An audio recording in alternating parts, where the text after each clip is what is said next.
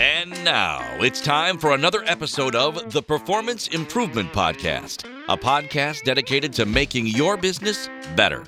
Show after show, we'll cover ideas and concepts that have been proven to add real value to businesses of all shapes and sizes. And we might just have a little fun, too. So turn the Bluetooth on, put your earbuds in, turn the volume up. It's time to begin the Performance Improvement Podcast. Here's your host, Jonathan White. Hello and good day. Welcome to the Performance Improvement Podcast, a podcast dedicated to making businesses better.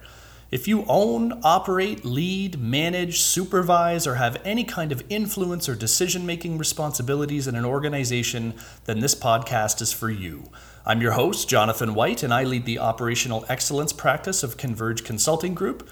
For 17 years, I've had the privilege to provide support to organizations and facilitate improvement initiatives in many different industries such as oil and gas, municipal and provincial government, healthcare, manufacturing, and construction industries, just to name a few. Over the course of this podcast and the next several to come, we plan on sharing our experience with you to really achieve two outcomes. The first is to inform you about the possibilities and benefits of performance improvement and operational excellence, the Converge way. And the second is to get you excited because we're here to help you get better at whatever it is that you do. So here alongside me today to share some of our experience is Dave Marcial, Converge's resident data guru. Yeah, hey Johnny. Well, I don't know if I'm a formal guru. I mean, I don't have a cult following or anything. Oh, I thought you did. Yeah, not yet, but... No, I'm certainly one of those people who loves data. Even after more than 10 years with Converge, doing dozens of employee and customer surveys, lots of statistics, cycle times, volumes, operational data. It all still gets me, pretty pumped up to see pages of structured data, pull it all together in a way that makes sense. So I guess if we have to call me something, we can go with data guru. Yeah, I think that fits. So what are we going to be talking about today, Johnny? Today, we'd like to talk a bit about employee surveys, and we're going to call this segment the Employee Survey Challenge. Ooh, that sounds very challenging. Yes, the big challenge of employee surveys. So first and foremost, I think it's important for our listeners to know that we have a bit of a different take on employee surveys. Well, we do. Yeah. When I talk to friends, colleagues, and see examples of what various organizations are doing for employee surveys these days, it seems to me like the typical process is seen as kind of this mundane task by both management and the employees themselves. And I mean, at the very least, I don't think many people get excited at the prospect of doing an employee survey, except for maybe us. Oh yeah, I probably get way too excited for surveys, but we've seen how effective a good survey process can be, and unfortunately a lot of organizations seem to just conduct surveys so they can check a box off, say that they did it, and put the report on the shelf. Yeah. I mean, I can't remember the last time we approached an organization to discuss surveys and they surprised us with their thoughtful approach and effective follow-through with the results. I mean, I don't think that's literally ever happened. No, never. It's usually a very cookie-cutter process. They just have their 5-point scale, maybe one or two open-ended questions, and the reporting is just done on top 2 box scores, so the percentage of people who gave a 4 or a 5, and that's all we got. Yeah, that's really it. So, wow, your communication results went from a 79 to an 80%. Let's break out the champagne. Or, oh no, leadership went from a 78 to a 76%. We better fire the leadership team. Yeah, top 2 box scores as the basis for your organization to make changes is pretty weak sauce. I also think that the written comments are super underutilized. Totally. A lot of employees we've spoken to never even see the results of the comments they provided, and those are what they put a lot of time and effort into. These organizations just don't take the time, or they don't have a strategy to summarize these responses, and therefore have a tough time communicating and acting on the results. If any of this is sounding somewhat familiar, if you've been in charge of administering a survey, or if you've completed one as an employee and felt underwhelmed by the results and the lack of action, then not only is this whole podcast for you, but this next part of the discussion specifically is. So we want to talk about our lean approach, the voice of the employee process, and how organizations can get a lot of bang for their buck. So obviously, there's a lot to a successful survey process, which is why experts like us come in. But to highlight the main differentiators from a typical process to our tried and proven process, I'd have to say the big 4 things we want to talk about today is communication, survey design, analysis, and then the action planning.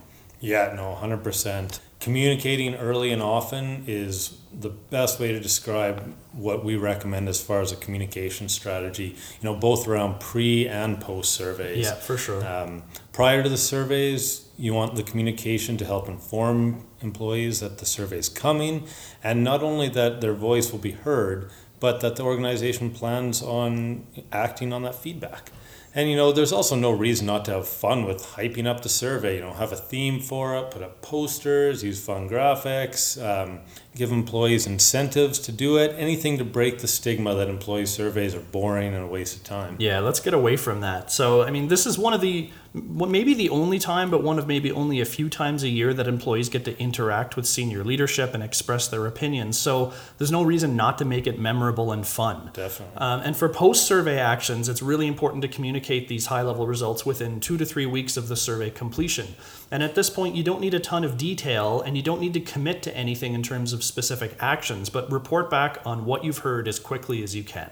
Yeah, because your employees know what's good, what isn't. There's no need to be afraid or hiding these results. Just acknowledge them, good or bad. Let your employees know that they were heard. Let them know what your next steps are going to be. Going to be reviewing detailed results, determining where the areas of strength are and areas for improvement.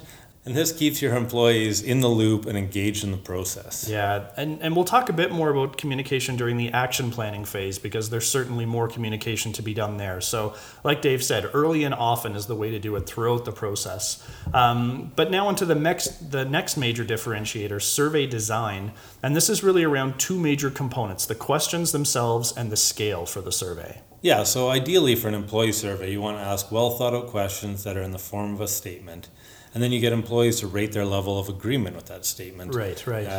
Using consistent wording and scale allows you to compare question results against each other and detect if people are answering certain questions differently than others. Yep. For the questions themselves, when we are creating a questionnaire, we kind of work backwards, and we often consider what the response to a question might be and what the organization would do with a positive or a negative result. Yeah, I have a bit of an example around that too. I did a phone survey the other day related to how I feel about small businesses in Canada, and one of the questions was a yes/no question. It's hard to start a business in Canada. And I couldn't really answer that question. Does the business have to be successful? Is it administratively difficult? I can go to the DMV and register a business, so I guess that's easy, but then what? What will they do with a result of maybe like 50% of people feel it is hard to start a business? So that all comes down to, just kind of a bad question and a bad scale design. Yeah, a lot of bad scales out there, and, probably more so than bad questions even. Yeah. You see most surveys, they're done on a 5-point scale. Respondents are answering 4. They're gravitating to 4 almost all the time. Not perfect, not neutral. Things aren't quite perfect, so we would much rather see an organization use a 7 or even better a 9-point scale. Yeah. These larger scales are much more robust. They have an even range of positive, neutral, and negative answers, and employees can better indicate exactly how they feel. And when the results come in, senior leadership can see that people might feel positively about one area, but not as positive as another. And the same goes for less favorable results. The degree to which people are dissatisfied becomes clearer. So all of this put together gives a management team items to act on, really clear ones. And this leads us into our next topic and our next differentiator, the analysis of the survey results. Yeah, so using the larger scale has a very positive impact on the analysis. You can move away from analysis of the top 2 box scores and please do that. Get away from those. Definitely. And focus on the distribution of all the responses. Knowing that 60% of people provided a top 2 box score is only part of the information. Yeah. We don't know if the other 40 all gave it a very unfavorable response or a neutral response, which makes a huge difference in how we would look at that question. Yeah, they say you can shift neutrals up easily, but it's tougher to shift the dissatisfied people. So it's worth knowing that. Yeah, exactly. If you have 40% dissatisfied, all of a sudden that area is a significant issue. Yeah. Whereas if it's all neutral, probably not that big of a deal. Another thing we would look at too is the median score, which would be the middle number in a set of responses. Yeah, the median. So when you're comparing a bunch of questions against each other or against the overall results, the average scores don't often tell you a lot. Like, how much better is 3.85 than 3.67? Is that difference worth acting on? And how much of a difference in the average scores should be there before I take some action based on that? When it comes to median scores, these are much more telling if you notice a difference. And just as a little bit of a stats refresher for everyone, the mean is just the average score. Everyone's used to taking the average. The median is another way of taking an average, and it's the middle number in a bunch of numbers. So 50% of the responses are greater than the median, and 50% of responses are less than the median. If one question has a 5.0 median score compared to a 3.0 median score for another question, we know the responses to that question are far more positive because people have fundamentally answered that question in a different way. Yeah, exactly. And we urge organizations to use this combination of medians and distribution scores to understand where the results are practically different. This practical significance means what's actually important to your organization. What do you need to change? Where are your strengths? And this is unlike statistical significance, which is just what a formula or a model tells you is significantly different. We've seen statistically significant results that get highlighted that are of absolutely no benefit or importance to the organization. So it's key to look at these results in a practical way, and we found that our method really resonates with clients. Yeah, absolutely. So the other part of the analysis we do is the qualitative results, the open-ended questions. And that's one of the more important parts of the survey process. And I think we were talking about this before. The employees are taking the time to write their comments out. These responses are usually very telling, and people are given specific examples for us to review and for the organization to take action on. So it helps to validate the quantitative results and give additional detail as to why people feel the way they do. Yeah, definitely. Some of the most important stuff comes out of that. However, the issue arises when organizations are presented with these hundreds or thousands of written comments. Someone has to read through them all, and we'll do it. Yeah. A lot of times no one at the organization wants to, which is fair. But, if we're doing it, or if the organization wants to work with us, there's a good way to organize the information, and it's a take on a concept called affinity charting. Yeah, affinity charting's been around for quite a while. It's typically used in workshops when you're dealing with large amounts of qualitative data in a group kind of format. And to start, someone reads the first comment or piece of information aloud, put it on a sticky. Us consultants love stickies, and you stick it up on a wall. And then you read the next comment aloud, and if it relates to the first comment, you stick them together. If not, you put it up on another area of the wall, and you go on reading comments like that until you start to see these like themes or groups form together. This is a great visual exercise when you can tell what the most common groupings are, and you can even make subgroupings underneath if it makes sense, and it really helps you to organize your data effectively and, more importantly, visually. Yeah, no, for sure. And it's really good for the management team as well, or whoever is on the affinity charting team, to actually read through each of these comments. Yeah. So that's a great way to do it. However, sometimes you have thousands of comments, and in this case, would take forever to do an affinity charting exercise. Didn't you have like 10,000 comments recently? Yeah, it was very close. And in that case, even one person doing it basically nonstop every day was 2 weeks of work. So you could only imagine what that would be like in an affinity charting setting. Yeah. So we'll go through it, we'll read them. And so after you've themed all the comments, now you can organize the data and group it together under each theme. Yeah, and you can show that in histograms or Pareto charts to visually summarize the data to see what the most common responses were at a quick glance. As an example, under a question like, what do you like best about working here? Maybe you'd see that it's people, leadership, and free parking. Everybody loves free parking, right? The best. This chart might drive you to say, well, what specifically about people is so good here? And then you can go to that section of the report where we have the raw comments all sorted under these themes, find the people theme, and then start reading those comments to get more specific information on exactly how it is people feel. Yeah, it's a huge help for organizations to understand exactly what's being said by people, and it really helps them target areas of strength and areas for improvement.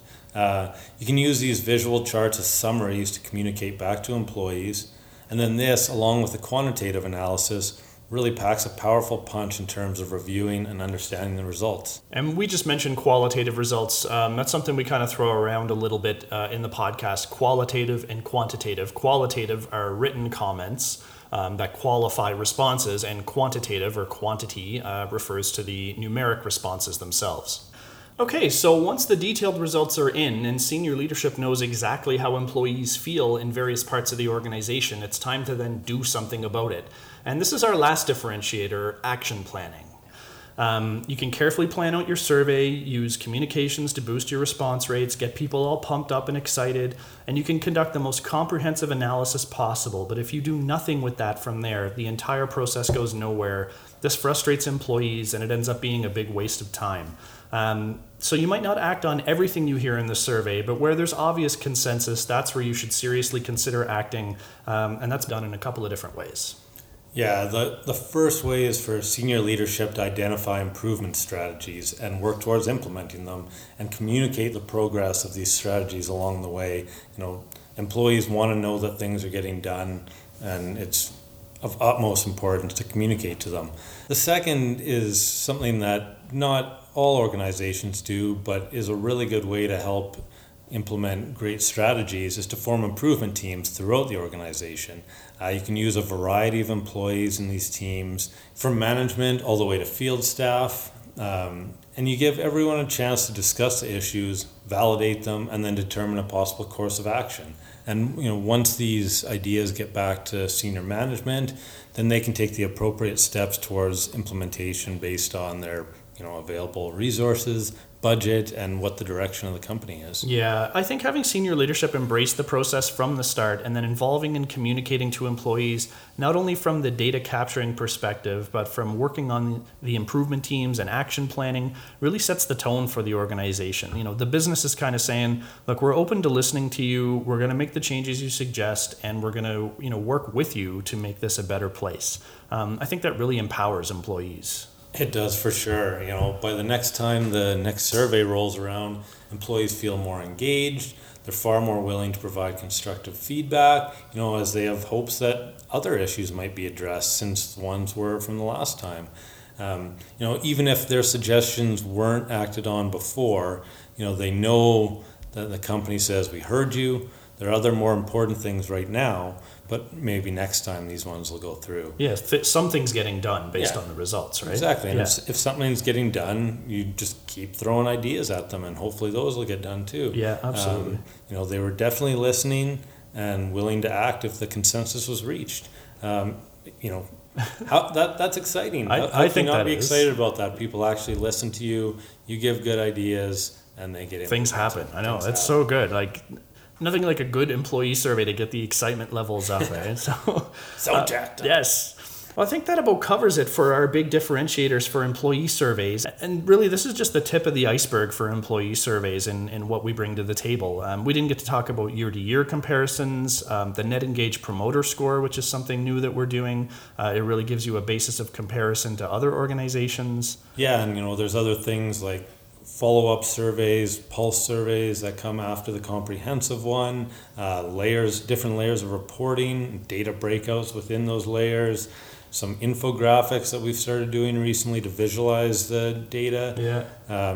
We could probably talk for another few hours on this. We usually do. I don't know if anyone would want to listen to that. Yeah, we might have a part 2 of this podcast for sure. And that's just our employee survey offerings. We still have customer surveys, our process improvement work, other analytics. We've got a lot of material to cover in the next few months. Yeah, we certainly do.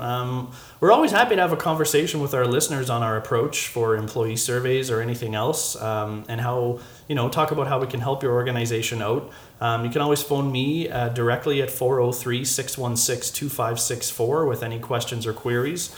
At the end of the day, we love a good challenge, and we strive to make our clients' lives less challenging no matter what industry or organization size you've got. Yeah, give us a call, find us on the web. You can follow us on Twitter or Instagram just recently now. So that's right. We're getting into that. Yeah. And Yeah, Johnny, this was lots of fun. I'm looking forward to coming back and doing another one. We can have another chat about making the world a better place, one business at a time. Ooh, I like the tagline. Right on. Okay, well, we'll be back next time with more discussions on quality and improvement in the Performance Improvement Podcast. Thanks for tuning in, everybody. We'll see you next time.